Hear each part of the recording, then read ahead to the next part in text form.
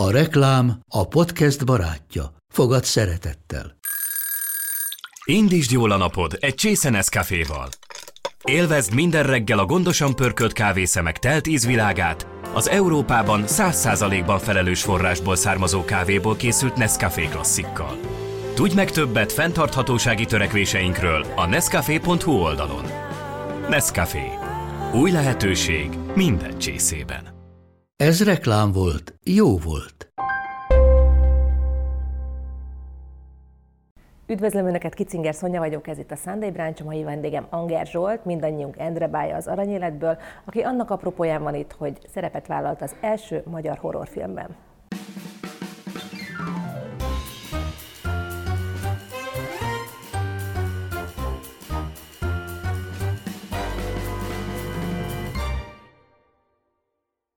Szia Zsolt, üdvözöllek a Harisparkban.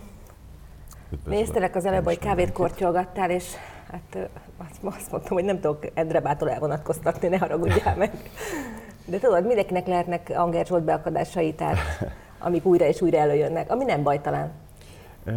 Nem baj, sőt, nagyon megtisztelő. Hát nyilván ez hozta nekem a legnagyobb közismertséget.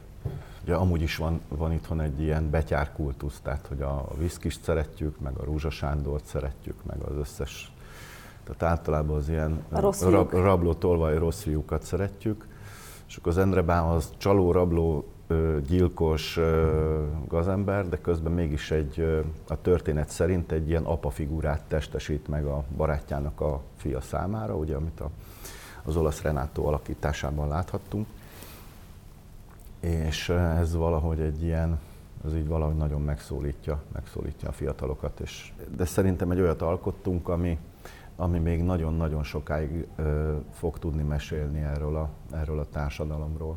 És azt hiszem, hogy ez a legfontosabb, hogy egyrészt megfogja a szívedet, és ez nem csak az érzelemre hatott, hanem az értelemre is. Tehát ez egyben volt szórakoztató és elgondolkodtató, és abban biztos vagyok, hogy azt a pusztítást, amit itt végeztünk az elmúlt néhány évtizedben itt a társadalmunkban, mindnyájan, mind a 10 millióan együtt, közösen, azt szerintem még jó 100 évig nem fogjuk kiheverni, tehát ez legalább 100 évig még érvényes lesz. Tehát, hogyha a következő 100 évben jön egy UFO, és megkérdezi, hogy na figyeltek már, kik azok a magyarok, akkor hát nézd meg az Aranyéletet, és akkor meglátod.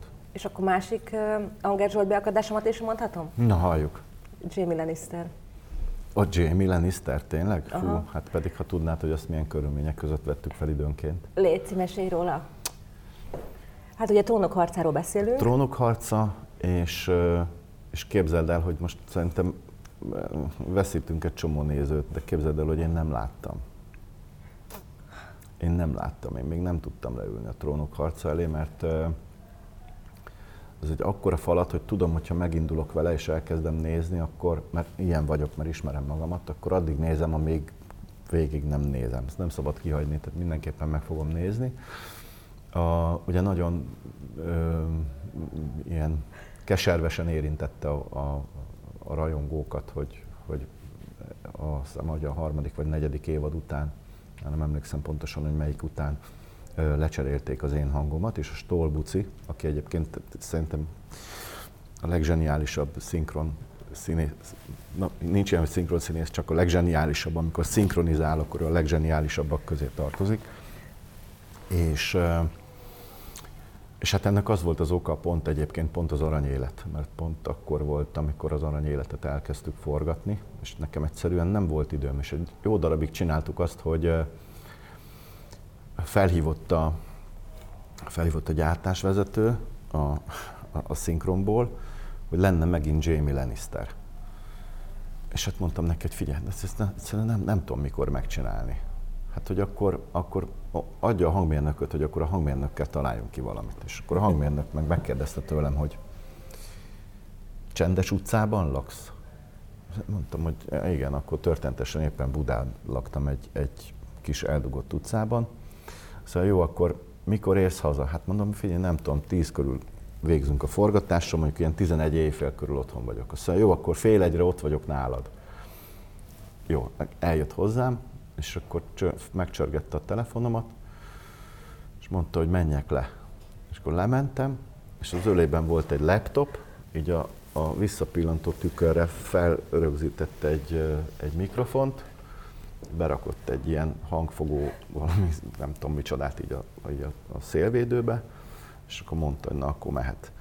És akkor ugye a laptopon néztem a Jamie Lannistert, én indítottam magamnak, én állítottam meg, és akkor úgy, most pedig akkor nem tudom, mit csinálok veled, levágom a fejedet, meg az összes családodnak, aztán utána meg megbocsájtatok nekem. Tehát ez egy olyan jó fiú, vagy egy olyan rossz fiú, jó fiú, az is egy nagyon jó szerep volt egyébként, amennyit láttam belőle, hogy egy olyan rossz fiú, aki jó fiú. Tehát, hogy így előbújik belőle, időnként a sötét oldalát mutatja meg, és akkor mindenki utálja, aztán meg megmutatja az érzelmes oldalát, és akkor meg újra beleszerettünk. Tehát, hogy egy ilyen, ha ilyen az egész, akkor biztos vagyok benne, hogy zseniális.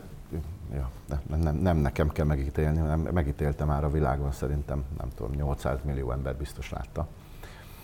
Úgyhogy azt mondják, hogy az zseniális, úgyhogy ezt be kell pótolnom mindenképpen. Postmortemben megnézted magad? Postmortemben megnéztem magam, már amikor így mertem nézni. Én nagyon félek a horrorfilmektől. Azt kell tudni, hogy ez az első horrorfilm Magyarországon, igen. Kísérlet, vagy hát ugye meg is valósult. Igen. Ebben Erzsike szerepét játszom ebben a filmben. Hát egy ilyen szállásadó nő, ez egy faluban játszódik ugye a spanyol nátha idején, a 20. század elején, az első világháborút követő közvetlen időkben. És ugye egy faluban játszódik, ahol temetetlen holtak vannak, és akkor az egész horror az ebből az alapszituációból épül. És ott volt egy ilyen szerep, egy úgynevezett Erzsike, aki egy ilyen szállásadónő, pontosabban nem szállásadónő, mert a Sell Judit játsza a szállásadónőt, a Clem Viktor egy fotográfust játszik a filmben, és ez az Erzsike nevű nő adja ki a halott nővérének a megürült házát, hogy ott rendezhesse be a fotóműtermét. És akkor mondta nekem a Bergendő, na figyelj, kitaláltam valamit, hogy akkor mégis legyél benne a filmben, és akkor ezt az Erzsikét, ezt átírta Imrére, úgyhogy én játszom ezt a szerepet. De hát persze ez nem lehetett megúszni, hogy ne végig az egész forgatás alatt ne Erzsikének hívjon mindenki. Meg még az első tehát a forgatókönyvben, amit így kaptak az emberek készhez, azban is Erzsike szerepelt, de hát, nagy csalódásukra én jelentem meg ott, és egy Imrére lett átkeresztelve a karakter. Imre hogy végzi? Hát Imre csúnyán végzi, azt nem akarom leszpoilerezni, de Imrét elviszik a szellemek. És talán, aki már találkozott a plakáttal, talán nem is az oficiális plakát, de ilyen közkézen forgó, ilyen teaser fotó, ott látszik, hogy így a mennyezeten lebegek, ami egyébként egy marha jól néz ki a kép szerintem, hogy nekem így nagyon tetszik. Gyakran komikus helyzeteket is szül, tehát hogy hárman izzadva, görnyedve húzkodnak neki a plafonnak csörlőkkel, és akkor az embernek a heveder vágja azt a testrészét, amit máshol családi ékszernek szoktak nevezni. és hát, ja, igen. De jó a film? Közben, ajánlod? Hát az első magyar horrorfilm, tehát ezt meg kell nézni. Tehát amiben, hogy mondjam, amiben elsők vagyunk, azért arra büszkének kell lenni, és az lehet, hogy sok sebből vérzik adott esetben, vagy az is lehet, hogy nem teljesen áll a lábán, de hát ez mégiscsak, tehát figyelj, a 21. századnak az első negyedének a vége felé járunk. De azért most már itt volt az idő, hogy csináljunk egy horrorfilmet. Csináljunk többet, csináljunk 100-at, csináljunk karácsonyi komédiát, amit mondtál, romantikus komédiát, csináljunk történelmi filmeket egyébként, csináljunk politikai filmeket, politikai történeteket, mindenféle műfajt csináljunk, és ne tartsuk el magunktól, mint egy büdös zoknit, mert nincs olyan műfaj, ami nem érvényes.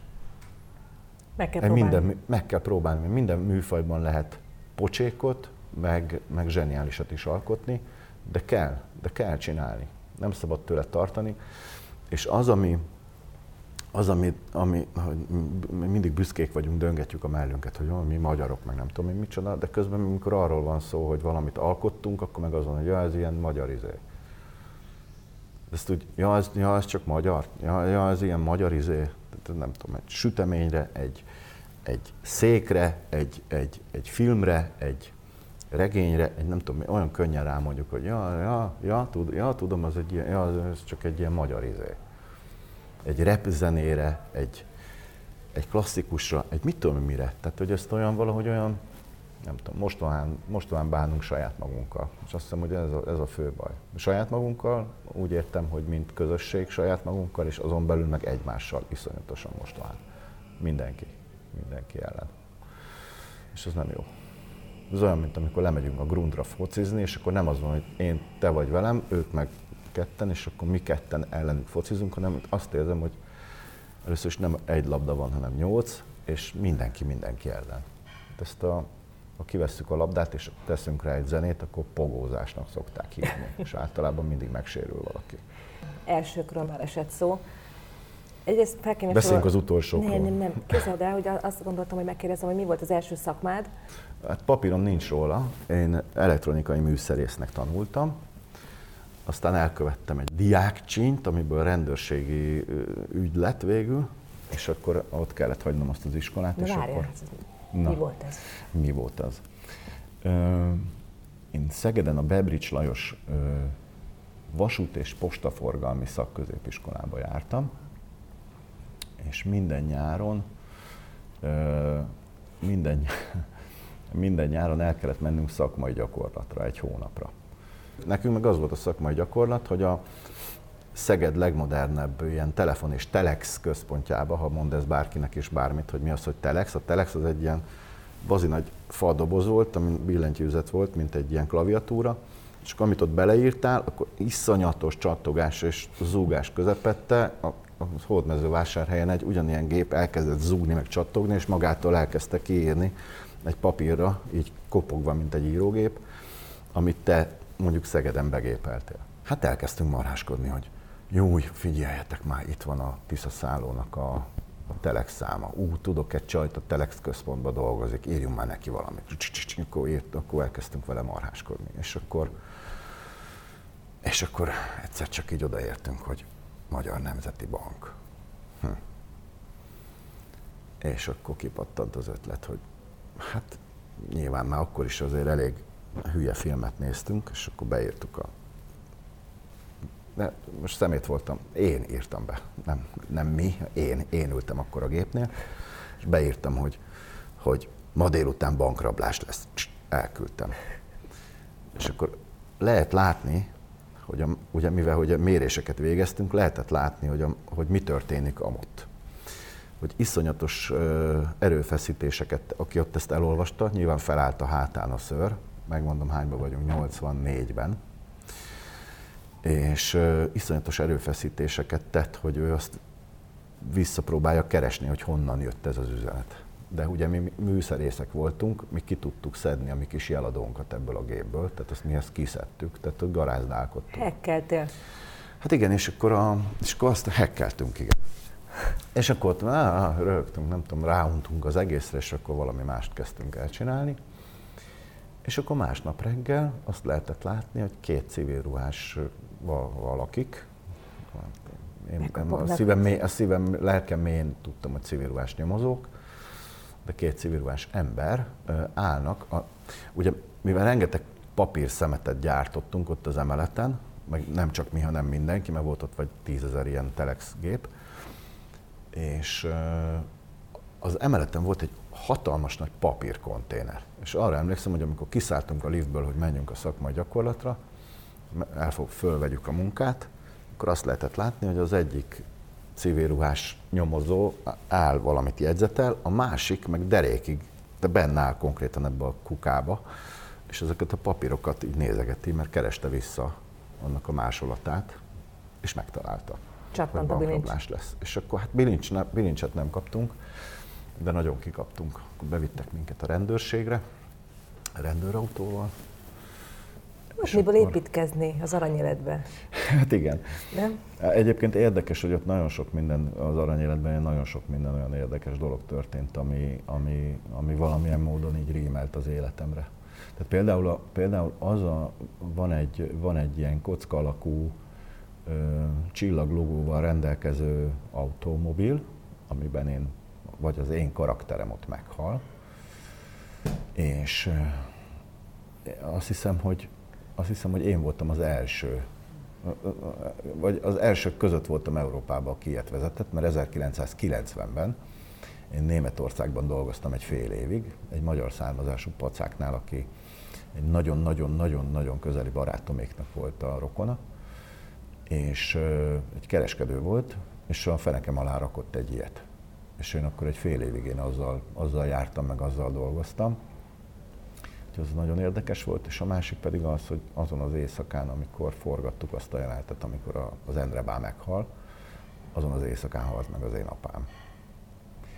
És az ráadásul ez úgy történt, hogy ültünk a túrócival a kocsiban, és odakint a kollégák állították a lámpákat, meg világítottak meg a kamerát. És akkor ott várakoznunk kellett, és erős fény volt az autóban, odakint pedig éjszaka, és úgy láttuk a saját tükörképünket az autónak az ablakában belülről.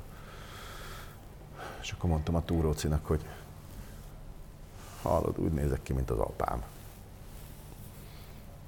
Ez a hülye meg azt mondja rá, hogy hát akkor jó arc lehet az öreg, és akkor ott rögcséltünk. És ez olyan 4 óra után volt már valamikor hajnalban. És akkor másnap hívtak, hogy 4 óra 15 perckor halt meg az apám. Azt hallottam valakitől, hogy mániákusan gyűjtöd a szakmákat, szakmahalmozóval. Szeretsz mindenféle olyan dolgot tanulni, ami teljesen idegen a színészkedéstől. A kolléganőm szerint, figyelj, ezt kapaszkodj, és azt meg kell erősítened, hogy igaz-e vagy sem. Na. Buszvezetni tanulsz. Nem, egyelőre még csak teherautót, mert aztán azt utána szeretném a buszt. Igen, először a teherautó, aztán a nehéz utánfutó, és akkor utána majd jön a busz. Ezt a lényedet akarom kibontani, egy kicsit a szakmahalmozót. Sorolt fel a szakmákat, amiben el tudnál helyezkedni, hogyha úgy adná az élet. Hogy... Amiben elmennék helyezkedni? Nem jönnél zavarba. Hát, okay. A Széll Tamás gondolom kikupált azért a főmenüben. Széll Tamás kikupált. Tehát akkor szakács mondhatjuk. Hát szakácsnak nem mernék menni. Hát azt nem mernék menni. Pedig papírod is van róla.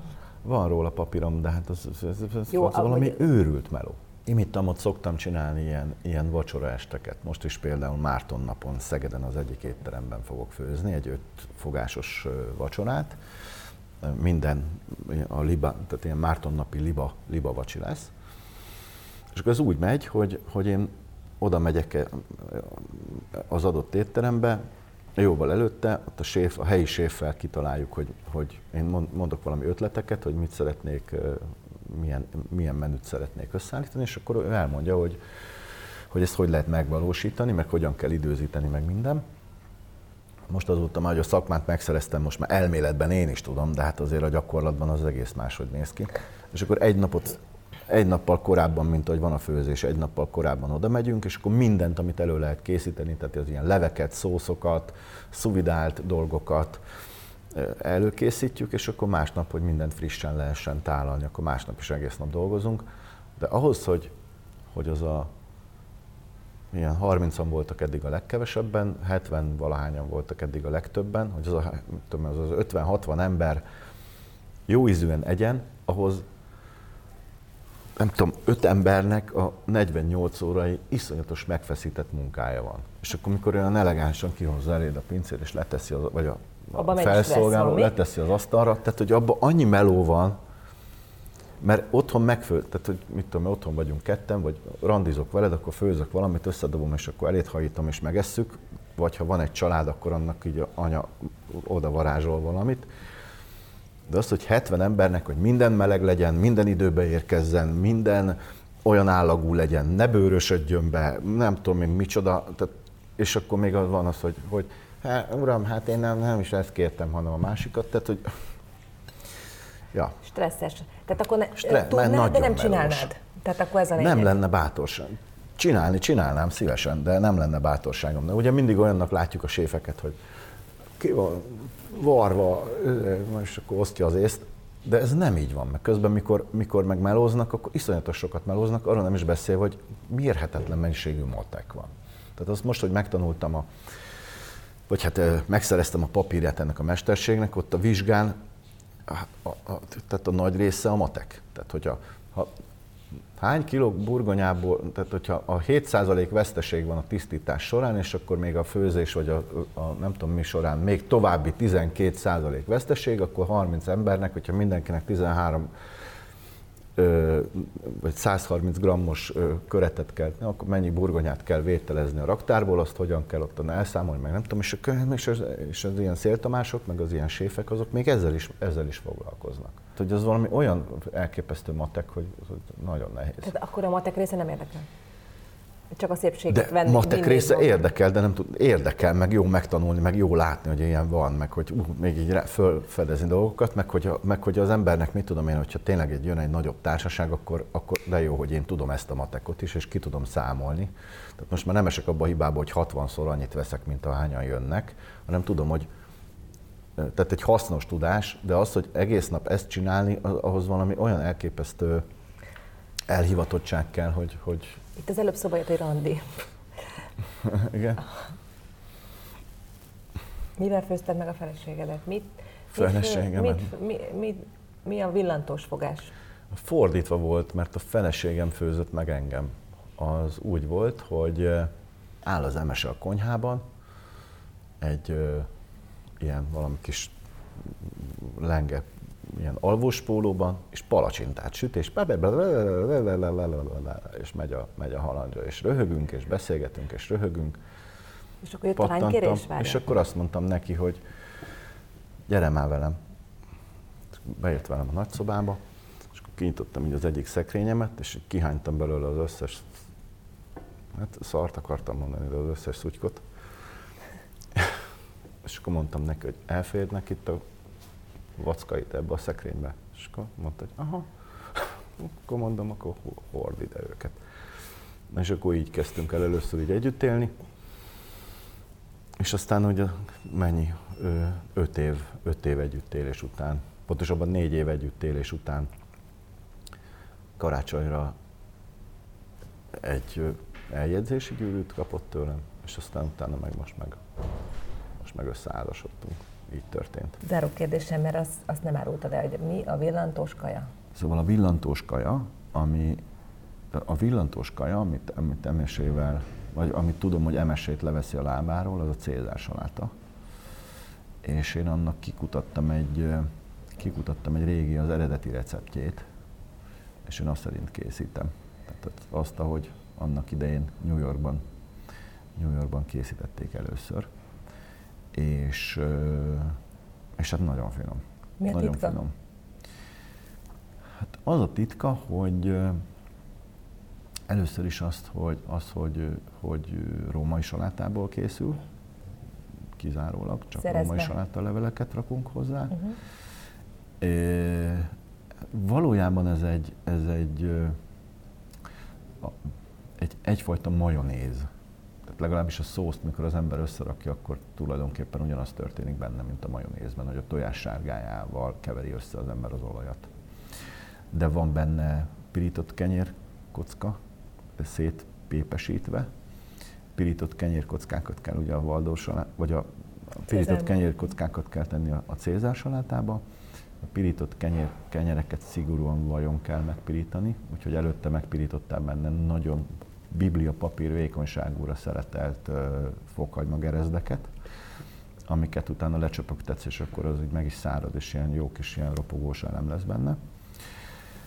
És akkor utána kiveszed a fokhagymát, ebből az olvasztott vajból, amiben megsütötted a fokhagymát, beledobálod a kenyérkockákat, és akkor azt nagyon óvatosan, lassú lángon szépen addig sütöd, amíg meg nem pirul. Akkor azt utána le kell csöpögtetni, gyorsan meg kell sózni, mert meg kell borsozni ezeket a kenyérkockákat. És akkor egy mozsár kell az egész művelethez, fogsz egy mozsarat, abba beledobsz egy gereszt fokhagymát, azt addig vered benne, amíg szét nem pépesedik.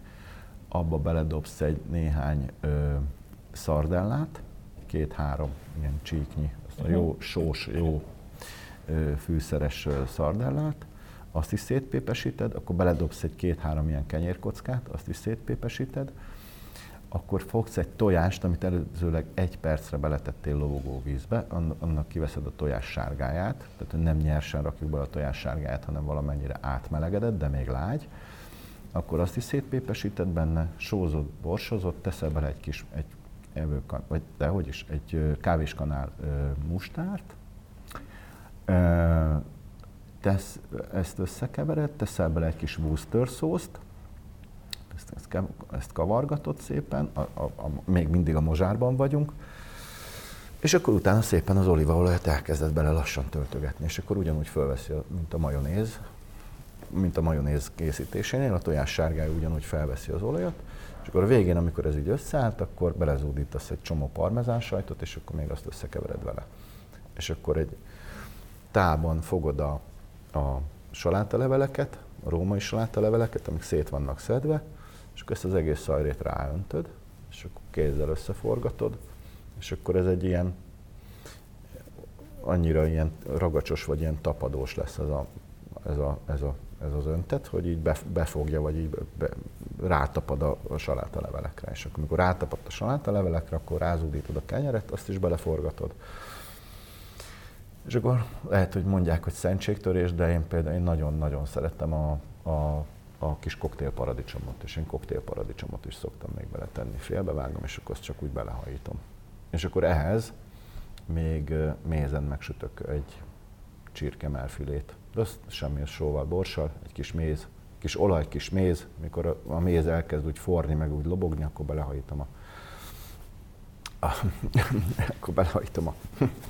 belehajítom a csirkemellet. Egyik oldal, amikor fölfehéredett, akkor megfordítod, akkor másik oldal is fölfehéredett, és utána az egészet még 200 fokos sütőbe berakod egy 10 percre, és aztán utána kész, lehet kajálni. És fillérekbe kerül. Köszönöm szépen, hogy elfogadtad a meghívást. Nagyon köszönöm, nagyon jól éreztem magam.